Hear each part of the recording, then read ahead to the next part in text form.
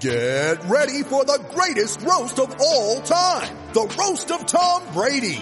A Netflix live event happening May 5th.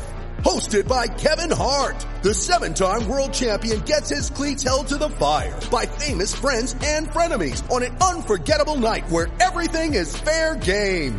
Tune in on May 5th at 5 p.m. Pacific time for the Roast of Tom Brady. Live only on Netflix.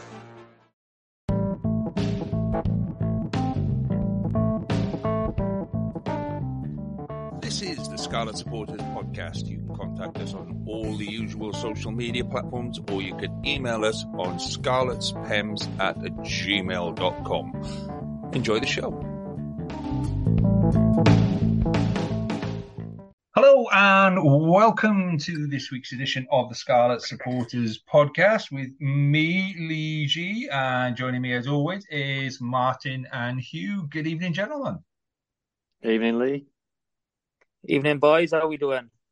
Yeah, I thought you'd frozen then, Matt. I thought you'd completely. It's the look of that stunned look on your face from, oh my God, I've got to use my phone because my son just wrecked my laptop, I think.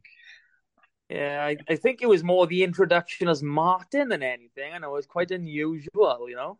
Oh, Big M. I've had a couple of weeks off, mate, and I'm all over the place. You're fine, but you're fine. So how is the laptop? Did it recover in any way, shape or form? If anything, it got worse. It started off with a little crack in the left corner.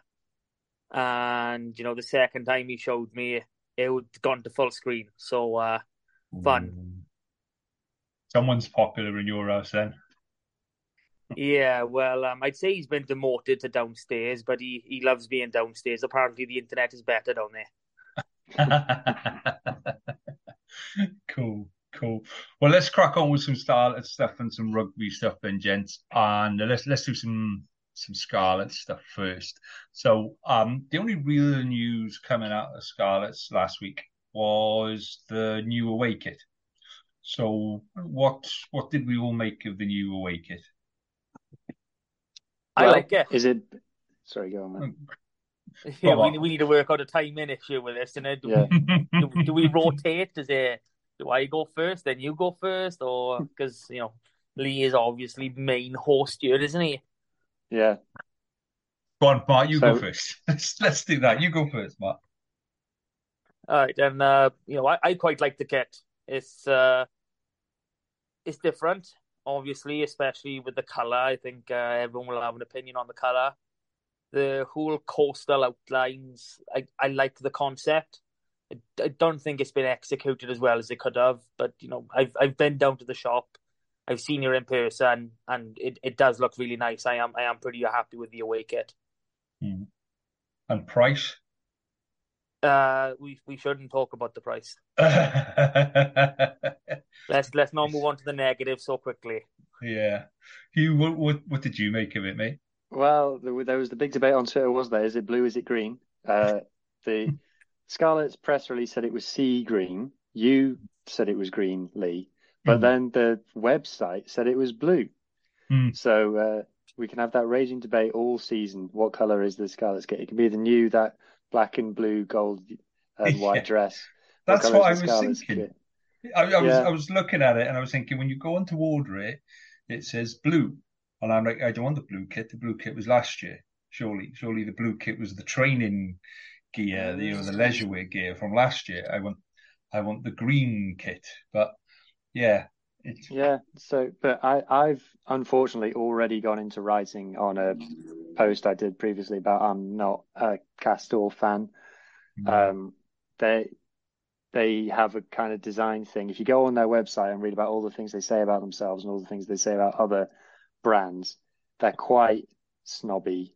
They're quite all other clubs are supplied by a small clique of suppliers. We're a premium brand and we prestige. We've got all this material technology and things. It's kind of a bit off-putting for me.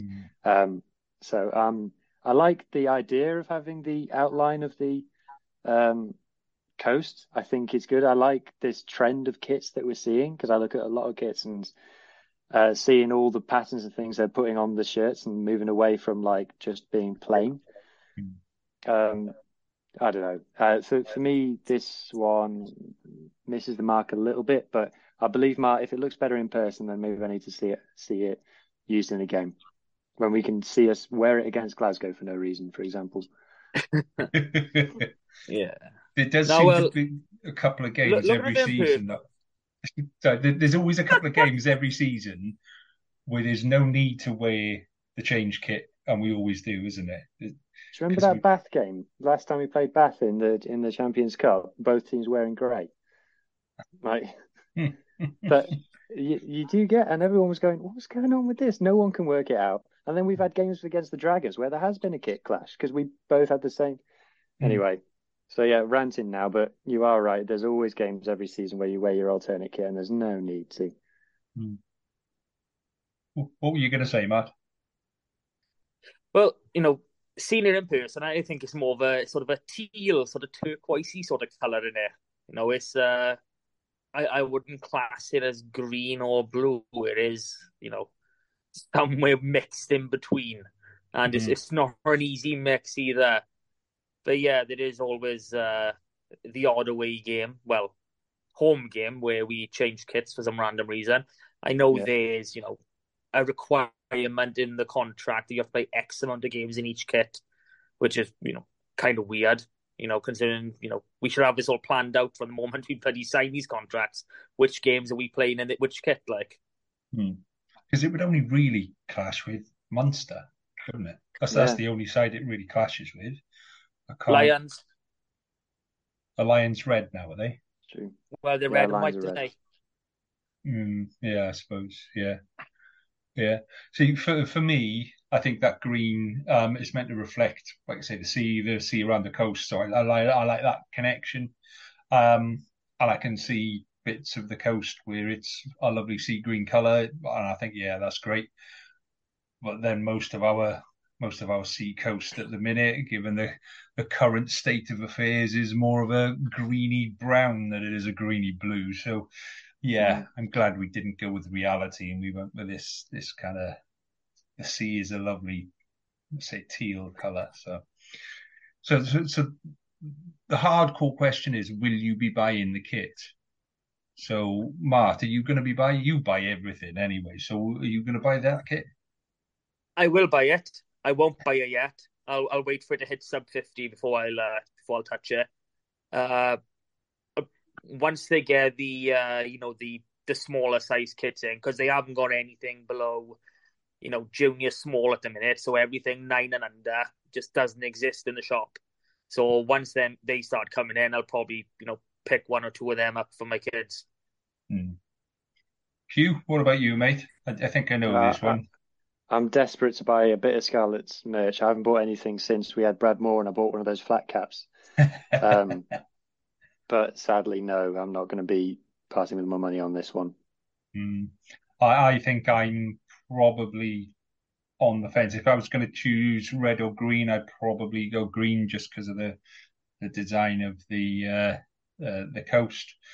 But for me, it's a little bit pricey at the minute, and I'll probably do the same as you, Martin. Wait till it comes down a little, and then we'll see. We'll see how much I love the club then.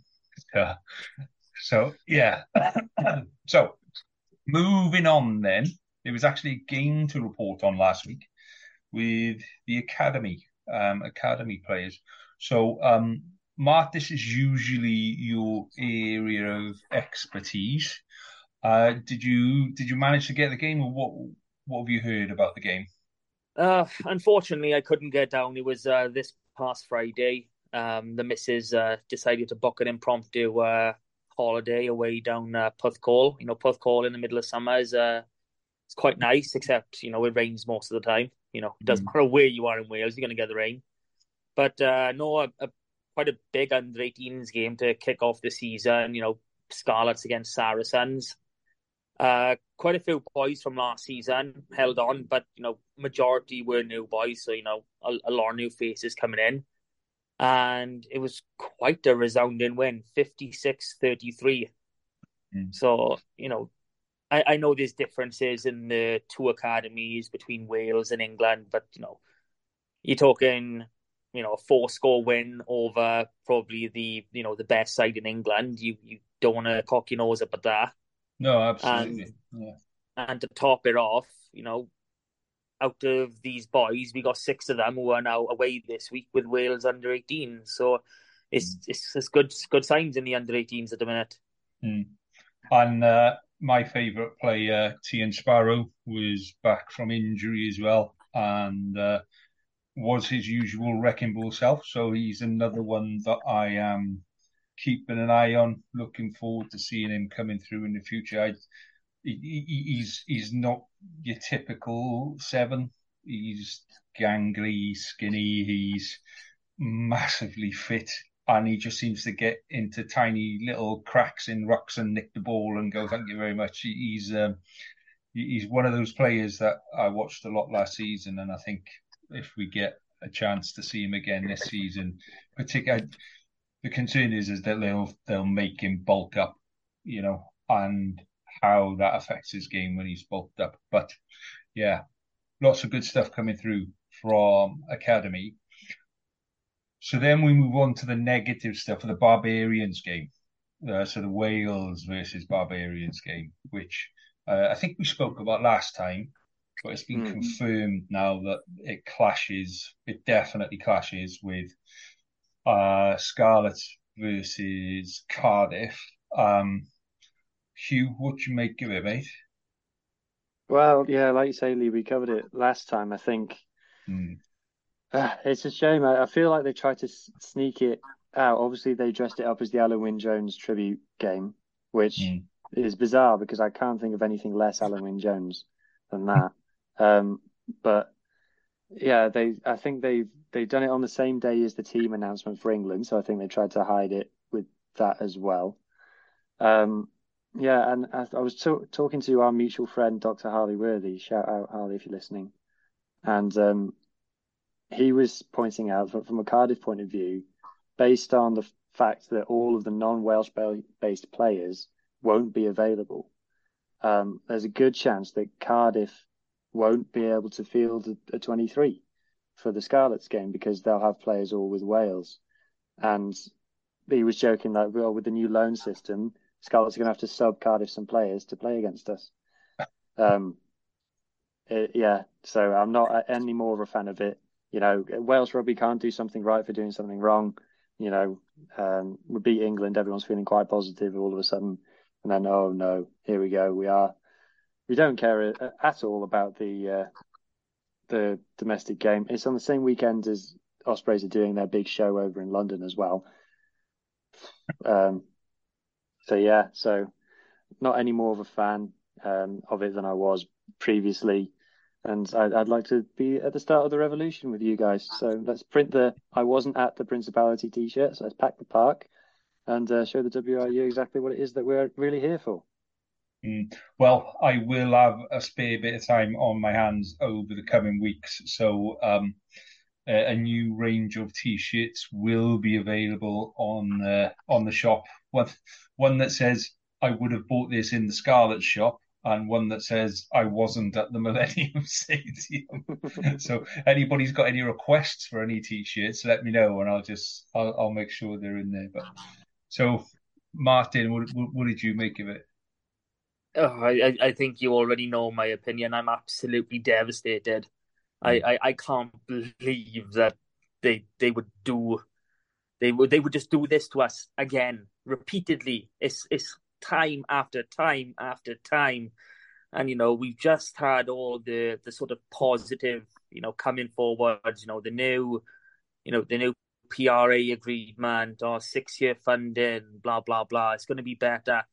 No, it's not. We've had a prime slot, a good kickoff time on a Saturday afternoon, our first home game of the season. And what do you do? Oh, we're going to take all your best players and, we'll have a match at the same time. I mean, where's the sense in it? We could have, got into the 10,000s in this game if we pushed it properly.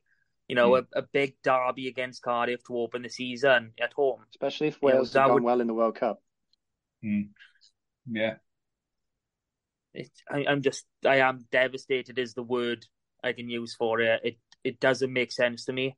I know they need money, but there's other ways to do it than, messing up the regions because they want us to, improve our commercial side of things. Well, how are we going to do that when we can't fill out those stadiums and no one's going to want to watch us when you're playing? Well, see, I think that there might actually be a bit of a supporters backlash on this. And I think supporters might go, actually, nah, up yours. And purposely make the effort to go and watch Scarlets and Cardiff. Do you know what I mean? And just for the sake of, to show the WRU that actually you can't keep doing this. I say that game could have been played on a Sunday. If anything, you'd have had more supporters go to watch that Barbars game if it was on a Sunday or what is on the Saturday afternoon, isn't it? Yeah. So they could have played it on the Friday night. On the Friday night probably would have been a bigger game, in terms of Cardiff, in terms of pulling people in from further afield and things like that, and could have actually benefited Scarlet's Cardiff game with people going, oh, well, I'll do the Friday night in Cardiff and then I'll go down to Leslie on Saturday and things like that. So I think it was a massive opportunity missed by the WRU. But I hope and I think supporters will start to demonstrate with their wallet and say, actually, no, we're going to go and watch Cardiff and Scarlets down in Leslie, regardless of who's playing, what players are released and this, that, and the other, and we're going to make a point of saying that the WRU need to stop it. That's my hope, anyway. That's my hope. I'm starting the campaign now. I'll be marching at the front with a T-shirt on, available from the shop. But that just says you can't do this to regions. You can't keep shafting them time after time after time and not expect something to come back your way on that. So anyway, we'll leave that one there because that's just not going to get any better at all. And what's the actual date of that game? It's kind of November, isn't it? Isn't it November 5th? It's the week after the World Cup final. Yeah. I've got November 5th in my head as a rough time. So it's around about there that we would... Hang on. I'll see how quick I can get my bloody diary up and going, boys. Because August, September, October, November... Yeah, it'd be the 4th. Yeah, November the 4th. So we got a while of whinging, moaning, complaining, and getting a few people together to say, actually, yeah, I'm going to go watch regions over a fucking joke of a fixture in Cardiff on that one. I'm not even going to excuse my French on that. So that's the way it goes. Right. So let's have a chat about the Wales game from last weekend. So, Q, what interesting facts and magic numbers have you got for us from the Wales game or from the Wales-England game? Okay, so this is the new bit of the podcast, which is Hugh's magic numbers that we're doing. I've got two stats for you. One is not Scarlets related, but one is very Scarlets related and in a good way. So the first one is that how bad were England? Well, they had 78% of their possession in Wales's half and scored 0 tries. That is remarkably crap attack. That is definitely. Yeah. You won't see those kind of numbers come out very often. And then my other stat is that obviously with Danny Care and Ben Youngs being the England nines for the World Cup, there's a lot of chat about how just England aren't bringing through players in certain positions, and scrum half being one of them. And I just checked out of interest. So in the last 10 years, Scarlets have had 3 scrum halves go on and play for Wales: Aled Davies, Gareth Davies, and Kieran Hardy. And between them, they've got 105 caps. So if you add up all of the caps that are given to players for England who aren't Ben Youngs or Danny Care in the last 10 years, it comes to 47 caps. So the Scarlets are twice as good at producing scrum halves for international level as the whole of England. I like that. I like really that stat. Yeah. And if you add in Dane Blacker, probably should have been capped when he was at the Scarlets as well. You know, yeah, he deserved the cap, because at the time he was on fire. So I think we'll be chucking in Harry Williams before too long as well. No, not Harry Williams. Archie Hughes. Archie Hughes. Yes. Yeah. Harry's gone, and he's up to Jersey Trail Finders, wasn't it? He was Nottingham. One of them. Yeah, Elan, I think it might be Ampthill actually. Because it's normally either Jersey or Ampthill, isn't it? Yeah, with Paul Turner, wasn't it? Paul Turner's at Ampthill. Yeah. But that's a semi-pro setup, so he's going to have to get a job as well. Well, talking to people who no longer have jobs that are still playing rugby, Halfpenny made his 100th cap on the weekend. He had to go and sign on in the morning. He had to go and sign on at the Dole and get his £24.57 for the week, and then he had to turn out for Wales in the afternoon. But I know he's technically no longer a Scarlet, but he's still, once a Scarlet, always a Scarlet sort of thing. Hell of an achievement for a guy that spent half of his career injured. He should have got 100 a long time ago. He should be on about 120, 130 by now. But yeah, I declare my bias. Lee Halfpenny was one of my very first favourite players. And watching his career go from this quite small kid playing on the wing for Cardiff Blues to what he did with Wales, becoming arguably the best fullback in the world for a period of time. And then, getting his 100 and being, obviously I was there to see him get his 100. It was special for me. So yeah, if you're listening, Lee, come on the pod. I want to tell you how much I love you. Top man. Without trying to put too much of a downer on it, obviously, he deserves 100 caps for the career he has had. But I am quite surprised he's made that 100, considering he couldn't get into the Scarlets 15, in the back end of the season. But now he's capable of getting to the Wales 23. It boggles your mind how selection processes and things work. How much faith is put in with what you've done in the past. Yeah, and I think a lot of it with Gatland is he uses training camps as a bit of a tester, and Wales play a very different game to the Scarlets, and Halfpenny's probably more suited to a Wales game than he is to a Scarlets game now. He isn't quick enough, probably lost a little bit of pace and a little bit of fitness. But I'll be fair to the guy, he's only tiny, but when he put those tackles, every time he goes into a tackle, I get this feeling that there we go, he's off. Yeah, see if he gets up. Let's see if he's still on the pitch after this tackle. But fair dues, if it's possible to work on your technique at his age, then he has. And I felt he was rock solid in defence.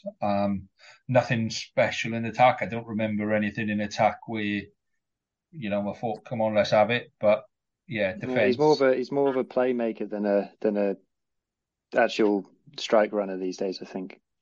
Yeah, and I think that comes from losing that edge of pace, doesn't it? It's just you just got that thing.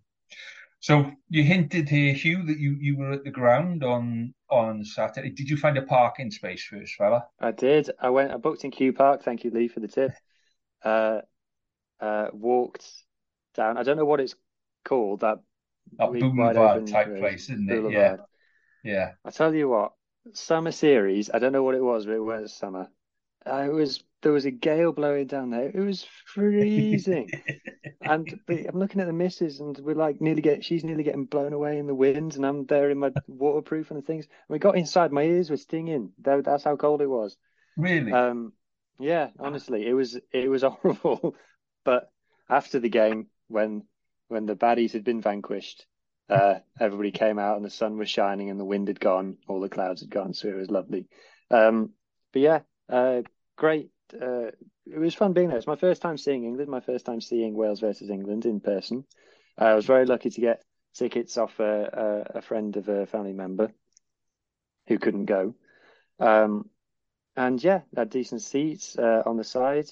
I love going to the stadium. I've been to Twickenham a few times recently, and our stadium basically is on their stadium. I'm sorry, guys. And with all warm-up games, at first I was like, well, I'm not that fussed about how this one goes. And then I saw a few England fans, and I saw all their posh haircuts and things, and how they were singing Swing Low, and I thought, oh, I can't be losing to this lot. I can't be coming to this and watching us lose to this. So yeah, and yeah, job done. So I had fun. Something that was really good in the stadium that wasn't captured really on TV was the big fire show as the themes came out. There was there must have been. It looked like there's about 20 of them, like all across the pitch. Yeah, and there's loads, and loads of different, and it's all choreographed, and you had DJ Navidi doing all his thing. So it was good fun. Yeah, I enjoyed my day out. Yeah, we get. I think we got about 6 pyros at the Scarlets, down the park, and it keeps you warm. But no, it's nothing on the Millennium. It is a different kettle of fish entirely. Well, when they started with just two. The very first time they did it, they had 2 towers of fire either side of players as they came out, and as Wales came out, these towers of fire went up. And in the next game, there was like little mini towers all around the outside, and like you say, it's choreographed, so it would go bum bum bum bum bum bum bum bum bum bum bum bum bum, and then woof everything up, I guess. And you just thought, yeah, it adds to something. And like you say, if you're down the front, particularly if you're down the front, you've got to start stripping off. You've got to start taking you down to your t-shirt and pants before kickoff, because it's really, really hot. So, but I like that part of it. I like that something we get wrong at the Scarlets a bit with that kind of thing is the fog afterwards. Yeah. When they've let all the fireworks off, and then the fog sits on the pitch, and the commentator's going, "I'd love to tell you what's going on, but all the fog from the fireworks hasn't cleared. You can't see a thing." Well, in the Millennium, they had, when the roof is closed, they've got fans at each corner that have to kind of recirculate the air, because it's something to do with the air pressure inside the dome and all of that kind of stuff. A bit like Wimbledon, when they put the cover over at Wimbledon, they've got to wait for like half an hour after or whatever to normalise the air pressure and all of this kind of stuff. So it's the same in the Millennium. They've got to keep constantly pulling the air out and pushing it in. Whereas at Parc y Scarlets, because it's all out in the open, there's no fans, there's no air blowing it around. Like you say, it just sits there. And there are times when you're 5-10 minutes into the match and they're running back through where the fireworks are. It can get quite confusing. Yeah, so, it's all down to the humidity, which is what makes it set. But that is something we should be able to forecast. We know what the weather conditions are. We know how much fire we should really be putting on. Yeah, or just get a fan. Just get a fan that goes like that. After they've done the Here Come the Scarlets, lovely jubbly, and they just get a massive fan that goes, and then it all blows away, and then everyone's happy. And you know what? We could make it so that it doesn't cost anything. We can get a crank candle as you walk into the stadium. You give it a good crank, and everyone who comes in powers it for you. Well, they've got all those boys sitting on those wee little bikes doing their little warming up. Yeah, exactly. Let's use a bit of bombs. See, I bet no one's thought of that until just now. You could offer cheap seats. You could put 10 of them across the front, and if you're willing to power the fan to clear the fireworks, you get a really good seat at the front. Yeah.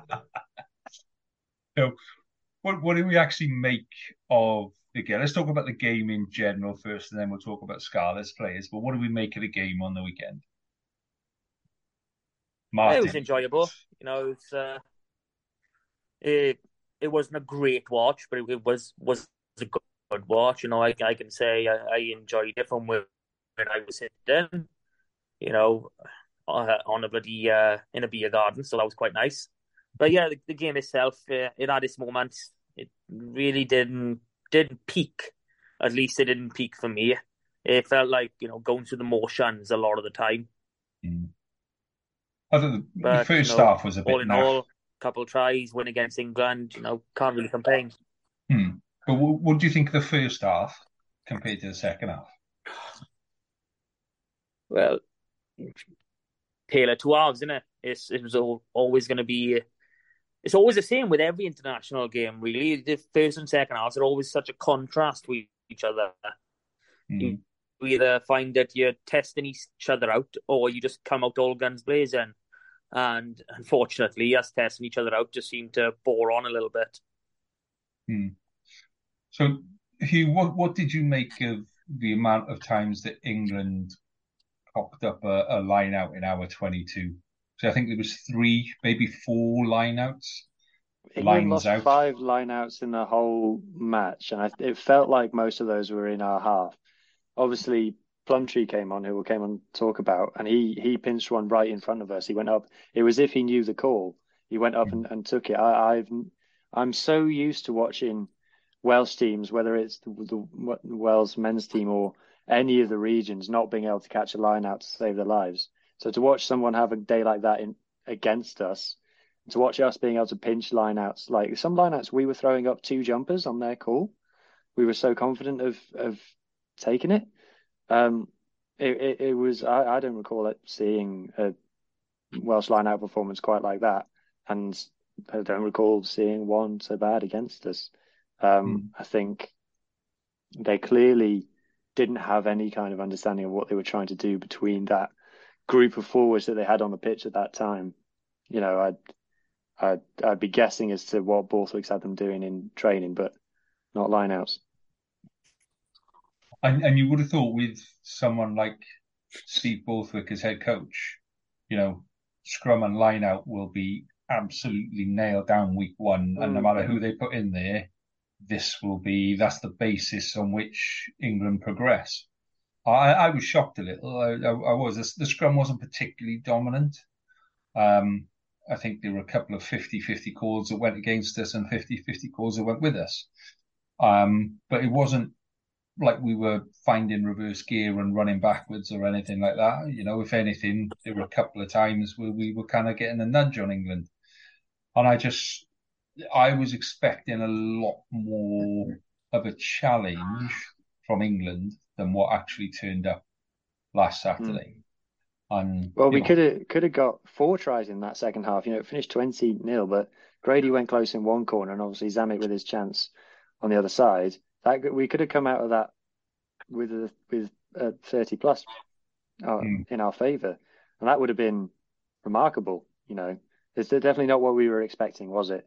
It was so Warren Ball though. It was so back to what Gatland does best, which is take your chances and then let the other team have the ball. Well, I was sitting there with the boy and we were watching the game and I was going, we're back to Warren Ball. And he goes, what do you mean? I said, well, watch now. 1 pass, contact, ruck. 1 pass, contact, ruck. 1 pass, contact, ruck. 1 pass, contact, and it was quite mundane. And then second half, we did start to loosen up a little. And I think a lot of that came from Costello. I thought Costello had a really good game. Yes, he dropped a couple of high balls, but I think his control of play was absolutely superb because I think he saw some of the options, like the one for Gareth Davies's try. We start off on the right, it comes out, crossfield kick left, 2 rucks, crossfield kick right. Nobody does that. Do you know what I mean? Nobody goes crossfield kick followed by crossfield kick. And it was that second crossfield kick where we'd left numbers right and England hadn't. And I think I'd like to think that he saw that. And it was such a beautifully weighted kick. Fair play to Wainwright. Wainwright had a lot to do though. But I think I read that someone reckoned it was a ploy because England ended up with Kerr on the wing facing up against Wainwright. So they reckon that was a deliberate trying to manufacture that mismatch from Wales. But you're right, it was awesome how Sam made it happen. And your point about the high balls. So he dropped 2 high balls late on in the first half. First thing England did in the second half was put another high ball on him, and he caught it. Yeah. So that was like, there you go. That's all you got to worry about. So, Mark, Yes, I think I counted during the game 3 mistakes. 2 were high balls and 1 was a hit to touch that didn't go out. But other than that, he was he was great. He was close on dual moments from him as well. A few times he cut the line, which we're not used to seeing that, are we? Being Welsh and watching rugby in the Gatland era, we haven't seen a running 10, really hold the jersey for a long time. So just to see him do that sort of thing it brings a tear to your eye as a Welshman, seeing a number 10 with a ball in 2 hands running.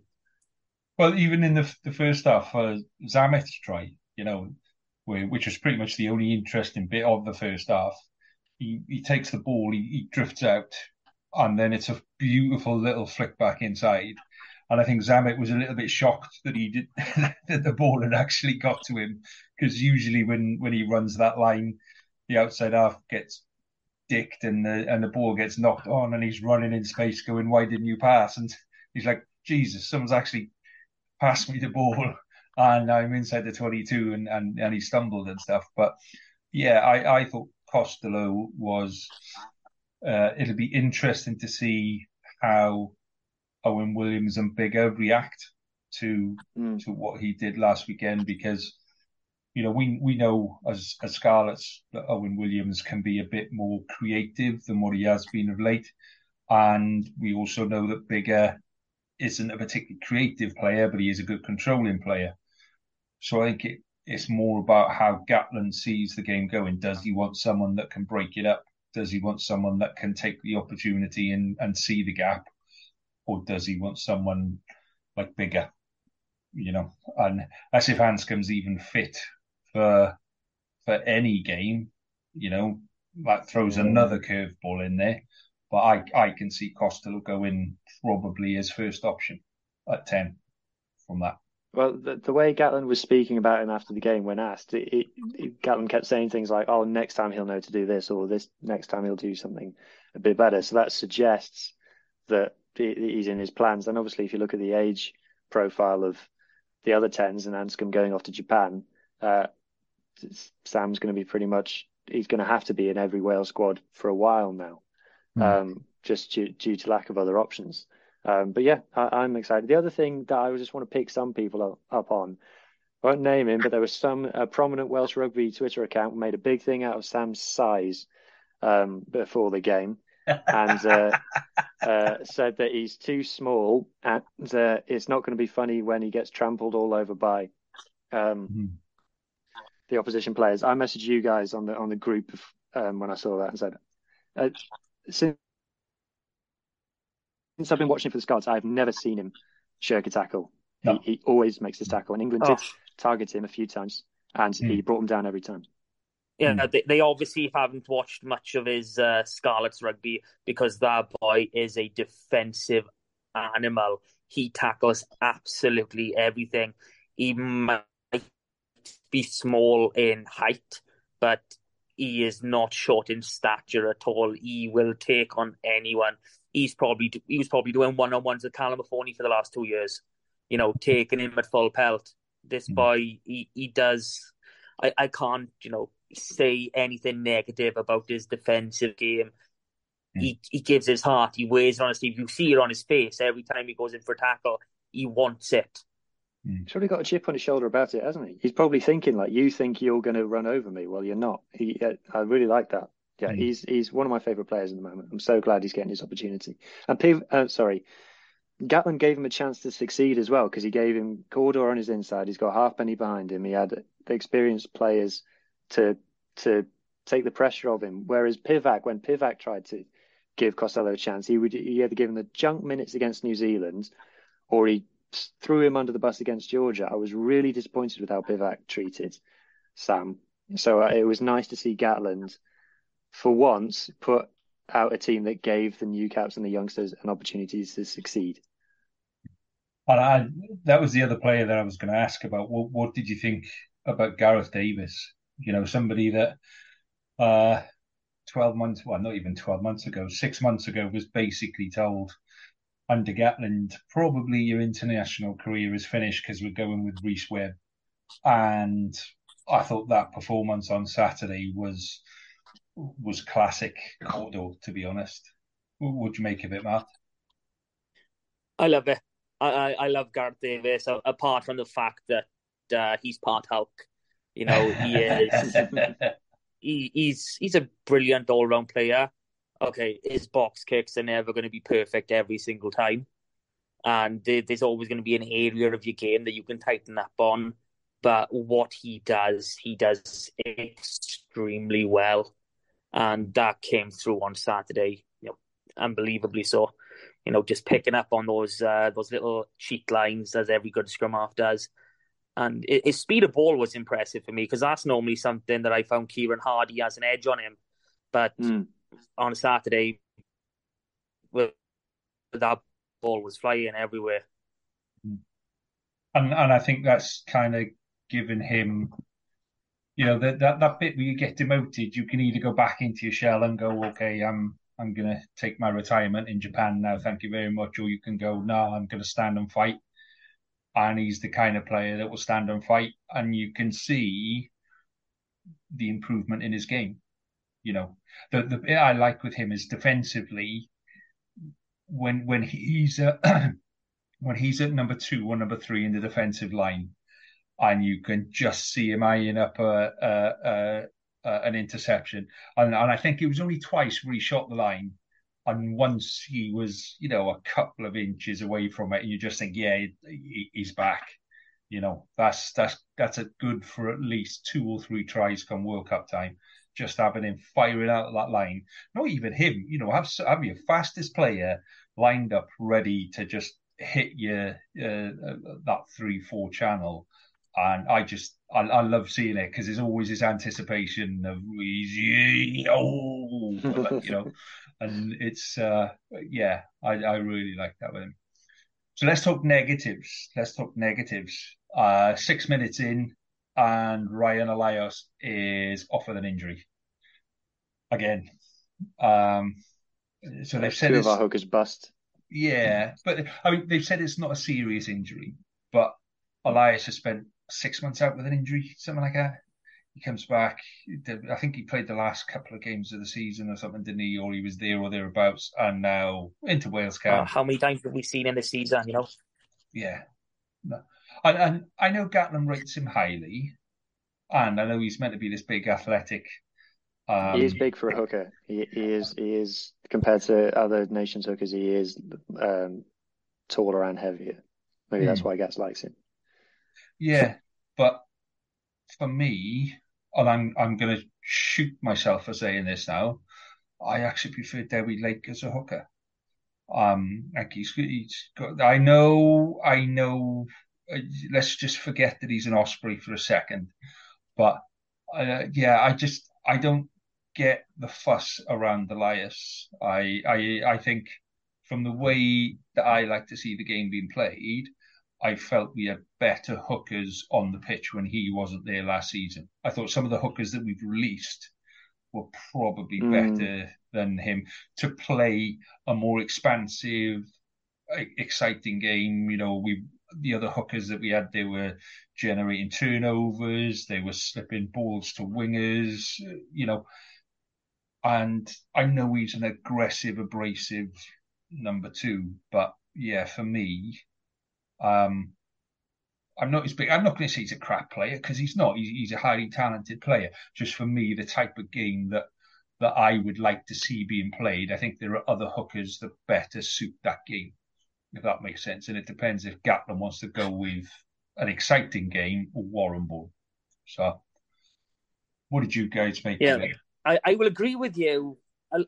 I will agree with you with Dewi Lake. I think he is the future. You can see it in him. He will be, our hooker for a good minimum 5-6 years, unchallenged, I would say. Probably even longer. But I'm knowing that you were once a scrum coach, I'm very disappointed in your comments about Elias. what he offers is a lot of the unseen work, as you know, as a lot of players in the forwards are. And you know, I know you know making the comments of stealing ball. He is he's similar in the aspect to Dan Davis has been for the Scarlets. His work in and around the ruck, slowing ball down, and it's just there's little things like that which Elias doesn't get credit for, which I see a lot of. He's a brilliant carrier. We know that. He's great in the defensive line. He does his basics well. Scrummaging, you know, he is probably the best scrummaging. He is the best scrummaging hooker Wales got, even against Ken. He'll put Ken on his ass 1v1 in a scrum. I've seen it myself going down to some of the training sessions before now, and you know there is a lot to like about Elias, but it is more old standing. It is, you know, your less mobile front rows, and it's probably one of the reasons why I like him so much, because I am more of that older style. I like my bread and butter. I'll do my scrum. I'll do my line out. I'll tackle where I have to, you know. But in regards to playing out the back, you know, being involved in the line with your hands, okay, you are going to see more of that with them because that's just their style, and it's a hard one to call. I mean, Gats is never going to go for an expansive game, so Elias does fit in with that. But, you know, against Dewi Lake, and to say that there are better hookers around, I don't 100% agree with that. Well, I looking at the way we played the game without him last year, I quite enjoyed watching us play when he wasn't on the pitch. But then we've released 2 out of those 3 hookers. And I think the thing is now is, so Ken's out crocked. Let's assume that Elias is a little bit iffy for a while. There's not a massive amount of depth, you know, throughout Wales in terms of hooker. We've got through quite a lot of them quite quickly, and you know, I thought Elliot D was okay. I thought he puts himself about. He does what Elliot D does. He's like having another back rower on the pitch, and he's an aggressive runner, particularly in space. And yeah, I think it depends on your game plan. Like you say with Gatland, if he's going to go tight, then yeah, you'd want someone like Elias there. But if you take Elias out of there, you know, who replaces that scrummaging old school hooker? I don't think we've got anyone. I think all of our hookers after Elias are the more creative, you know, back row hybrid sort of thing. So, what did you make of it, Hugh? What did you make of the front row and the pack and all of that kind of stuff, mate? Well, obviously we had the 2 novice props on in the first half, and they did struggle in the first half because England were dropping all these balls, and you're thinking, well, hey, and then you're like, oh no, because now we've got to have a scrum and we're going to get pinged. To be fair, there were a few scrums where it did go all right. I think Azarati might be a little bit disappointed. Unfortunately, I want the best for him. I want him to succeed, but he might be a little bit disappointed how it went. Domachowski missed a couple of tackles as well. I won't hammer players too much for missing tackles, but there was a couple where I thought should have made that one, mate. But then when Henry Thomas came on, who is definitely Welsh, he made a good impact. He had England going backwards. He had, I don't know if it was Genge at that point or the guy who came on to replace him, whose name escapes me. But he had them going backwards. So yeah, in terms of hookers though, I agree with you, Matt. I think Dewi Lake is going to be the future. He's obviously captain for this game coming up that we'll talk about a bit later. And I think he's going to be either in the starting squad or captain of the 15 for the next coming years. And I think he's got a good chance of making the next Lions tour. Well, let's talk about this week's game then, and link that into last week's via. Hang on, do you want to talk about Plumtree? Well, that's what I was going to say. We can talk about how Plumtree came on last week and is now at number 8. and how that went, because he's a big old boy, isn't he? There's a lot to him, and I think he's got a little bit of aggression issues, if I'm honest with you. What did you make of him, Hugh? I've heard that as well. I haven't seen it, but I've heard that he is abrasive, which is cool. He looks all right as well. I didn't recognize it. He was warming up on the touchline. I saw this guy with this curly blonde hair, and I thought, who's that? But obviously it was him. And as you say, he came on at 6, and then he moved into the row, and George North moved to 6. So, Lee, have we found George North's position? Is he a blindside? For me, George North is a water boy, and best place on the side, coming on to give everybody encouragement when things are down. But well, he did win a few scrum penalties as a blindside. But anyway, so Taine goes into the second row. He did well. Look, with players, Gats always says you need to have speed, size, or skill. 2 of those 3. Taine has got size and skill. He is he's an athlete, which you can't coach necessary players to be in terms of the natural physical attributes he's got. His height. You don't get back rowers who are 6'5", generally not at test level. And his ability to slot into the row, he was jumping in the lineouts. What people need to realise is since Tipperick is gone, we need another back row line out forward. And Plumtree will be that. I think the other thing that people need to realise about Plumtree is that this transfer of him from the Blues down in Super Rugby to the Scarlets has been a long time in the making, and Gatland has been all over it. It was a big part of that transfer, I'm told. And it will have been there's a guy here born in Swansea. If we can get him playing for a region, we can get him into the Wales team. And I think people read too much into him not playing Super Rugby, because I think it would, like I said, it's been in the works for a while. So I think the Blues would have thought, this guy's off, let's prioritise other players. Because that's kind of what the Ospreys did with Joe Hawkins a bit, I reckon, as well. So I think it looks like he's played in this game and now he's starting in 8 at the weekend.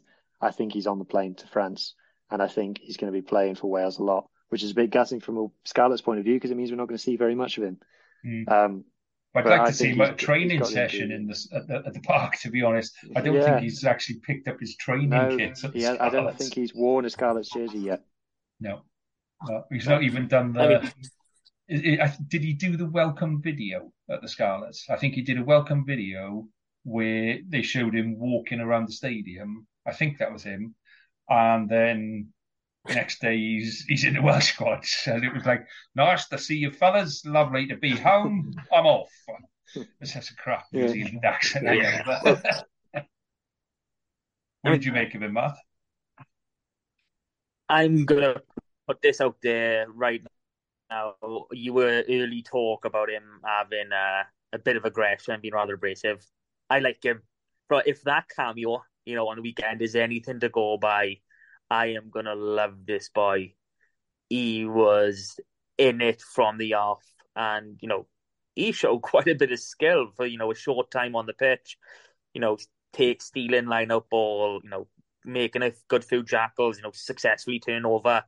And he didn't take a backward step. I mean, me and you talked all last season, Lee, about needing someone in the row, that sort of that security guard, that monitor, the one who controls the ruck area.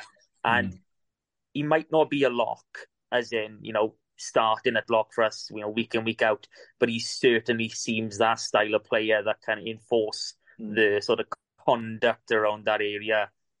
And, especially after Shunza's performance, or should we say lack of last week, he's definitely leapfrogged quite a few places in that pecking order. And I 100% agree, right now he's got his ticket on our plane. The bit I'm looking forward to him this weekend is, and this is something that you don't see, so I used to play number 8. And I used to love that little bit where you get a step forward, so the ball's at your feet, you get a step forward, there's a slight twist to the right, and you're running at the 10. Your ball's under the arm, you just go straight outside the 9 and 6 anyways, or 9 and 7 because they're too slow. And the ball you're up and you're running at in between 10 and 12.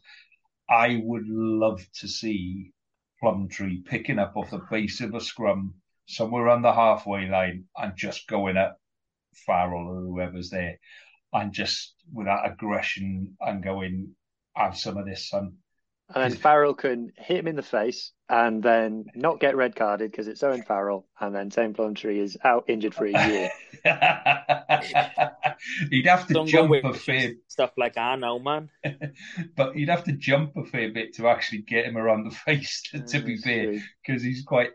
But yeah, I just look forward to see. I mean, we've only seen Faletau do it a couple of times, and you tend to see Faletau doing it with the scrum going backwards, where he's got to kind of find his way out of trouble. And I would just like to see Welsh number 8 pick up off the back of a scrum and just go at someone. And I tell you who has done that before, which is relevant. Moriarty used to do that, but Moriarty, I don't know if you've seen this on socials, Moriarty is not a fan of Tame Plumtree. Oh, I haven't seen that. You haven't seen it? Have you seen it, Matt? I'm going to take that as a no, Matt. No, Matt. No. I was on mute a sec. I had one of the kids, but he in my ear for something. Okay. Sorry, but no, I haven't seen what's going on with that scrum cap tearing, vandalising bugger over in France. So what's the deal between them? So Maurice Moriarty posted on Instagram saying, "I can't imagine how other Welsh players who play in Wales are feeling seeing Tame Plumtree run on the pitch right now." And some people took the time to remind him that who was it you won the under-20 championship with it again, Ross? Oh yeah, England. So yeah, I mean, obviously there's no questioning Ross Moriarty being Welsh. Obviously, his dad and his uncle are, but it was unnecessary from Mr. Moriarty, I think a lot of people would say. I mean, Tame Plumtree, okay, he's grown up in New Zealand. He was born in Swansea and he plays for the Scarlets. Like, what do you want? What more can he do for you to convince him that he's Welsh? I just think Moriarty's a little bit angry and annoyed that he's been overlooked. He's only been in New Zealand. Go on. I'll be honest. If you look at Tame Plumtree's his childhood and everything, he only actually moved to New Zealand in 2015, so he's only lived there for 8 years of his life. He spent the rest of it in South Africa or Wales and traveling around places. His father's is a Kiwi, his mother's South African. He was born in Wales. It really doesn't matter. He had quite a few choices for there. And, he ended up in New Zealand, which, brilliant for us because they've got some of the best academy systems, or at least, player development system in the world. And, we get a benefit from that. It's unfortunate we didn't, take up the offer with another back rower a few years ago by the name of Shannon Frizzell. Everyone overlooked him when he had Welsh roots. And I'm just glad we're not making the same mistake again. Might have been a slight dodge bullet with Shannon Frizzell because he's had some off-field troubles that we won't talk about. But yeah, maybe that was a bit of a Corey Hill sort of situation. All of that passed me by. I'll be honest. I was just way back then. I was just looking at what was happening. With the bad man. Look at the players we've got. Losing you there, Matt. Wait. So anyway, let's look at this weekend and players that you're looking forward to see from this weekend. And there aren't that many actually on the pitch to start with. There's only really Tom Rogers and Joe Roberts that make a start. And I think out of those, I think probably Tom Rogers has got the most to prove. And I think Joe Roberts has been given an opportunity to make of it what he will. So yeah, what do you make of those two? What are you hoping for those two from this weekend, Matt? What do you think? I think, like you said, this is a big opportunity for both of them. I think it's an even bigger opportunity for Joe Roberts. I think he's got a chance here to nail this 13 shirt. because no one has put their hand up and said, this is mine. We can speak at length about George North and how he's not a 13. Mason Grady, okay, he's had the shirt doing the Six Nations for a few games, and he's looked all right in an attacking sense, but defensively, he seems to have a way to go. But if you look at Joe Roberts' performances, since he, came back from a second ACL injury back in January, his defensive game is brilliant, and he holds the attacking threat too. I mean, he shut up Lukhanyo when he was the best 13 in the world. That's not an easy job to do. And I honestly believe that, Roberts has the capabilities to really nail this shirt and keep it for the World Cup and probably for another cycle. The only harsh thing that, I'm a little bit disappointed in is I would have hoped that, like they've done with the Ospreys front five, they've kept them all together. They might have said, okay, why don't we stick with, why don't we put Kieran Hardy and Costello as our 9-10 just to make, a few of those new boys, your Rogers and your Roberts, a bit more comfortable in the back line. But, that hasn't happened.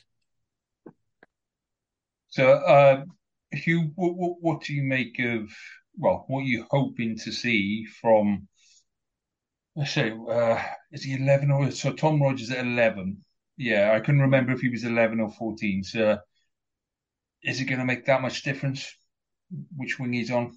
Well, again, Harley, when I was talking to him, was saying it's going to make a massive difference. But that's more about the fact that he doesn't like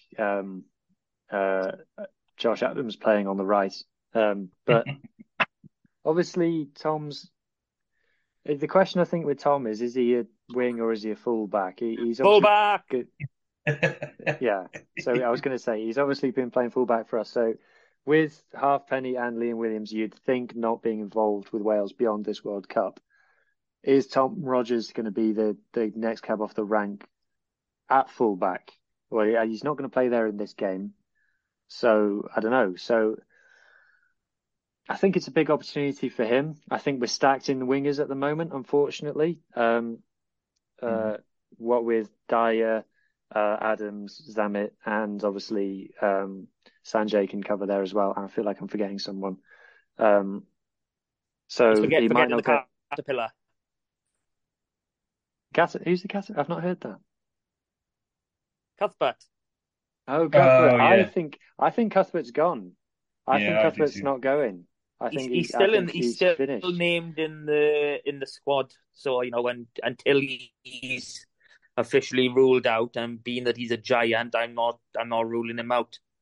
Oh yeah, maybe he is. Like, if you look at his height and weight on paper, you realise just how big he is compared to other wingers. But anyway, so yeah, I'm excited to see Tom. I hope it works. I hope, like you say, he's not too isolated out there, and he doesn't get sold up the river.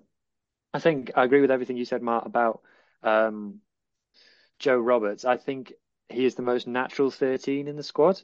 I think Grady's obviously got advantages over him in terms of physique. Like, basically, Grady's bigger than Jamie Roberts. That's how big he is. But I think Joe Roberts is a more natural centre, more natural 13. But the size discrepancy is large, and we've got a small midfield, Tompkins and Roberts. That is pretty much the smallest pairing we could have put out. But yeah, excited. I hope he goes well. England's midfield isn't that good, so I don't expect him to be worried at all about whether it's Ollie Lawrence or... Actually, I don't want to go on about England too much. They dropped Guy Porter, right, from their squad. Apparently, Guy Porter's going to play this game because Borthwick doesn't want to risk Tuilagi. That's how things are going over there. Anyway, so I don't think he'll be worried about England centres. So I hope he goes well, and I hope he doesn't get injured. And Joe Roberts was so vital to us last season. It's literally like the two halves of the season. Yeah, we were crap in the first half, good in the second half.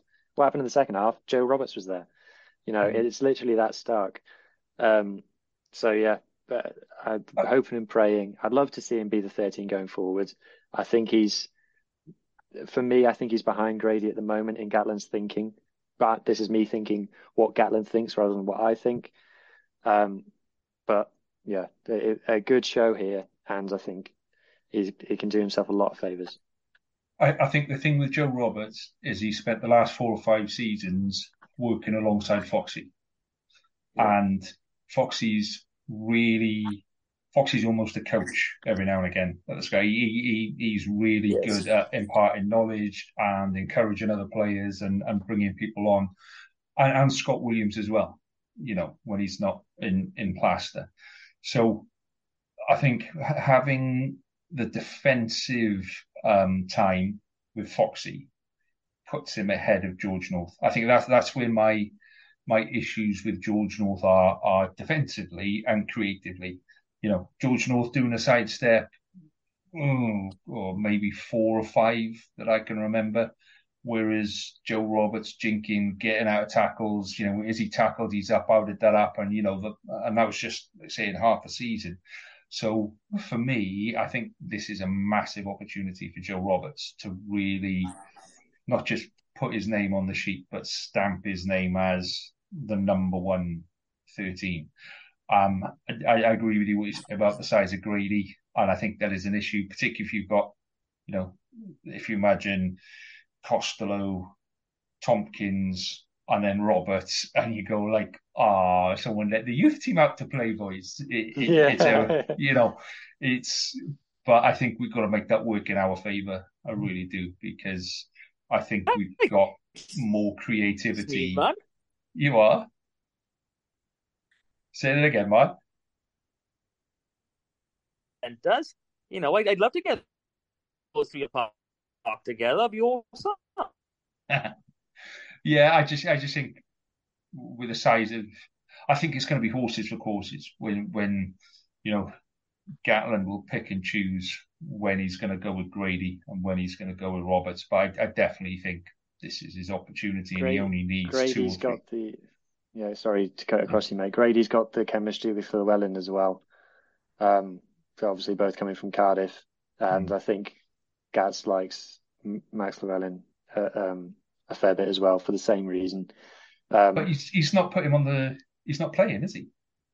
Llewellyn? No, he played last week, didn't he? But I think, sorry, go ahead, Matt, sorry. No, he's not there.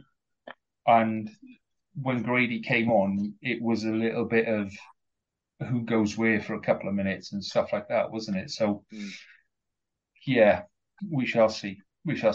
So, yeah, can we get on to the most exciting Scarlet player we're going to get to see this week? I was about to say, chances are coming off the bench, Kemsley Mathias and Kieran Hardy. And that's who you're looking forward to seeing, isn't it? I thought you were going to say Via Fafita for Tonga. Actually, they're playing tonight. I'll look it up in a minute. Anyway, carry on. Yeah, so, I mean, we've done Plumtree. I can't wait to see Mathias on the pitch. Same. If he scores a try, I'm going to go mad. Yeah, it's Sam Parry, Kemsley Mathias, and is it Dylan Lewis? Yeah, Dylan Lewis. Yeah, I didn't think he was selected. So I think we know what we're going to get from Hardy. I think we know where that will be. I think we know that there's going to be you can't take your eyes off him. There's going to be a couple of tap and goes, which is what I think we need to break up, sides like South Africa and New Zealand. We need to not play into their kind of expectations. We need to break the game and do the stuff, and Hardy's the guy for that. But yeah, Kemsley Mathias had a superb second half to the season for us. Can you see him working his way into this side? In all honesty, after seeing both Domkowski and Nicky Smith on the weekend, I've put Mathias. He was already on the plane in my mind. Not anyone else's. In my mind, he is. He's in our 23 years. Him and Gareth Thomas are my 23 loose heads. But seeing both of their performances last Saturday, he has actually climbed a few steps without having to do anything. The only issue I have is because of those performances, I feel that Gatland has given him a very short stick, giving him probably the weakest hooker and weakest tight head to go on with. So he's going to have a hell of a job when it comes to scrummaging if he's going to make an impact, because he's got to carry those two. But having said that, let's say someone goes down injured in the first 10 minutes and he gets a full 70 minutes on the pitch. That's where he needs to be, really, because he is that kind of player that grows into a game around the pitch and all of that kind of stuff. I definitely think in the same way that Wyn Jones came from nowhere 4 years ago and established himself as one of the best props in the UK. I think I can see Kemsley Mathias coming and doing a similar job over this World Cup. I really can. I think he's got the strength, he's got the fitness, he's got the power, he's got the aggression, he's got the technique. He can pass, he can run. He's got a massive beard. He's not got stupid hair. He ticks a lot of boxes for me in those kind of things, So yeah, I just hope he gets a decent crack as well. I hope he gets a decent crack on that. Well, what do you make of him, Hugh? Yeah, again, I hope he gets a decent go. It's a good point about who he's coming on with. Would be the slightly weaker. I think I know we're the Scarlet Supporter Squad. I hope we have at least one Ospreys listener who's just heard Martin completely dismiss Nicky Smith. I just want to see the rage. I think he's fighting for the third spot behind Thomas and Smith. I've been wrong. I think, does Gats like Nicky Smith, or is he one of the ones he likes to get rid of? I can't remember. I think he likes him. I'm not 100%, but he's got like 40 odd caps, so I'm pretty sure Gats does like him. But he was under a lot of pressure to include him, wasn't he? He was, because he dismissed him for the Six Nations, and he was under a lot of pressure to include Nicky Smith in the training camp. And I thought Nicky Smith had a pretty decent game last weekend, I'll be honest. But it depends. It depends on Gatland's game plan. Does he want to try and stick a pack that can run through South Africa and France, which that's got to be a pretty big pack to try and do that?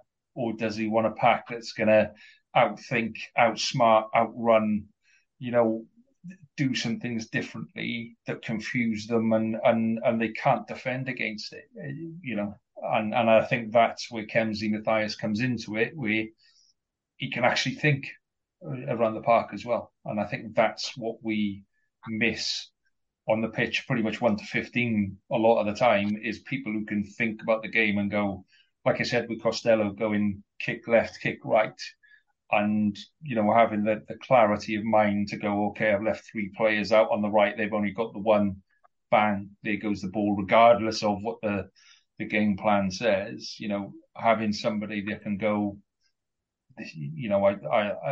their scrum was a little bit weak on that last one. I'm going to really go for it now. I'm going to tuck him and twist him and their props off. That's what you want from a modern day prop. So I don't want to brag up another 13 other than Roberts, but that's exactly what Grady did at points last week, especially when he took the option to pick and go from a ruck and almost went over himself. We don't see that sort of individual thinking. It's sort of that automatic, I have to secure the ball, not I can move this ball myself or I can take it on. We don't see those sorts of brains anymore. But that's when Grady was playing in the forwards. Grady came on and went into the forwards, and the first thing he did is he picked the ball up and ran 15 metres, and everyone was going, shit, is that what are we allowed to do that? Did anyone check if we were allowed to run 15 metres with the ball? It'd be good to see him there. Right, let's wrap this together then, gents, with a couple of predictions for this weekend. So, Martin, score predictions for England versus Wales in Twickenham's second World Cup warm-up game. What's your thoughts? Thoughts are Borthwick is going to be steaming. He's going to be so angry with these boys. Not just the fact that we dominated basically the whole game in the scrum or the line out. There's going to be a bit of a backlash. I'm looking at it, and I'm always going to back Wales, same as I always back the Scarlets. Even though I might know it's going to go the other way, I'm still going to back ourselves. I'll go for something like 27-24 Wales. 27-20, yeah? Or 27-24? 27-24. Oh, okay. It's narrowed it to 3 already. Hugh, what's your prediction? Normally in these World Cup fixtures, if one team wins one, the other team wins the other. And I think Borthwick can't afford to lose. I think I got told by someone who got told by someone in the English press that the press are very close to turning on Borthwick. And I think he can't be losing, not at Twickenham in a World Cup warm-up match against Wales. So I think England will do enough. I don't think it will be pretty.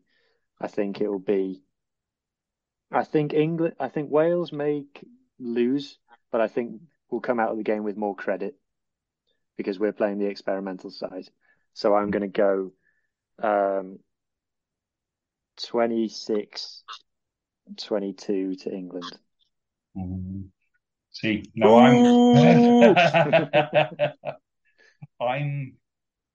I'm thinking that actually England are in a much worse position than people give them credit for. I think that there are so many issues inside the English game as a whole, and they've been pinning their hopes on the World Cup's gonna come around a little bit Welsh. We'll have a decent World Cup and we can forget about all the other issues in the game. And I think that the issues within the English game, within English players, are so deep. I don't think it's a happy camp. I think all the changes, you'll go in, you're out, you're in the hokey-cokey squad system, has really not worked for a lot of those players. So I'm going to go that England are actually just going to nuts this up. I really do. England are they're going to come out and they're going to go, right, we're going to take them on up front and we're going to do all this stuff up front and we're going to match them and then we're going to move the ball out and actually we're going to start scoring tries and England will implode. So I'm going to go for a very brave prediction of exactly the same score as last week is my prediction. I'm going to go 20 points to 9 for Wales. And like you say, I think a lot of people in England are ready to turn on Borthwick and a lot of those players.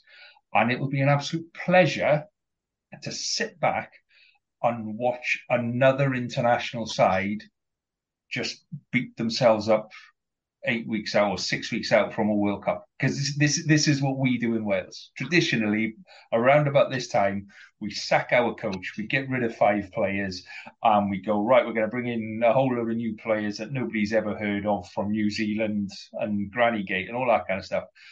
And it would be nice to see England do that instead of us. And I think that's what's going to happen. And I, for one, will be sitting back, unfortunately, just with a glass of water, but I will be sitting back and watching it happily on that. So before we finish up tonight, gents, I'm going to just say a couple of thank yous to myself, from myself for over the last couple of weeks. So for those of you that don't know, I had a bit of a spell in hospital. I got quite serious at one point. And I just want to say thank you to YouTube for keeping spirits up as we go along, and obviously the boys on the Rap podcast as well for the same thing. Wife and family, all of that goes without saying, but until you go through something like this, you don't realise how impactful it is on everybody around you. So I just want to say a big thank you to everybody that's helped with my care. Particularly everyone on board 4 at Withybush. Genuinely, I would not be here, not just tonight, but I would not be here at all if it hadn't have been for some of the people on Ward 4 pushing my case. So a massive thank you to them, and a massive thank you to everyone that sent me messages. It does make a massive difference. And just to be back on the pod, it was one of the first things that I wanted to do, just to get, they tell you, get your life back together, try and find some kind of normality.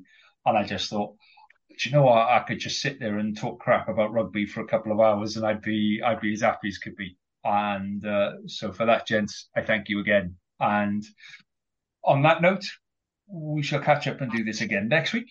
We shall discuss the England game and preparations for the South Africa game and anything that comes out of the Scarlets. And on that note, I shall bid you farewell and good night. All the best, gents. Good night. Cheers, Lee. Good night, mate. Cheers. Matt. Nice talking with you, boys. See you again.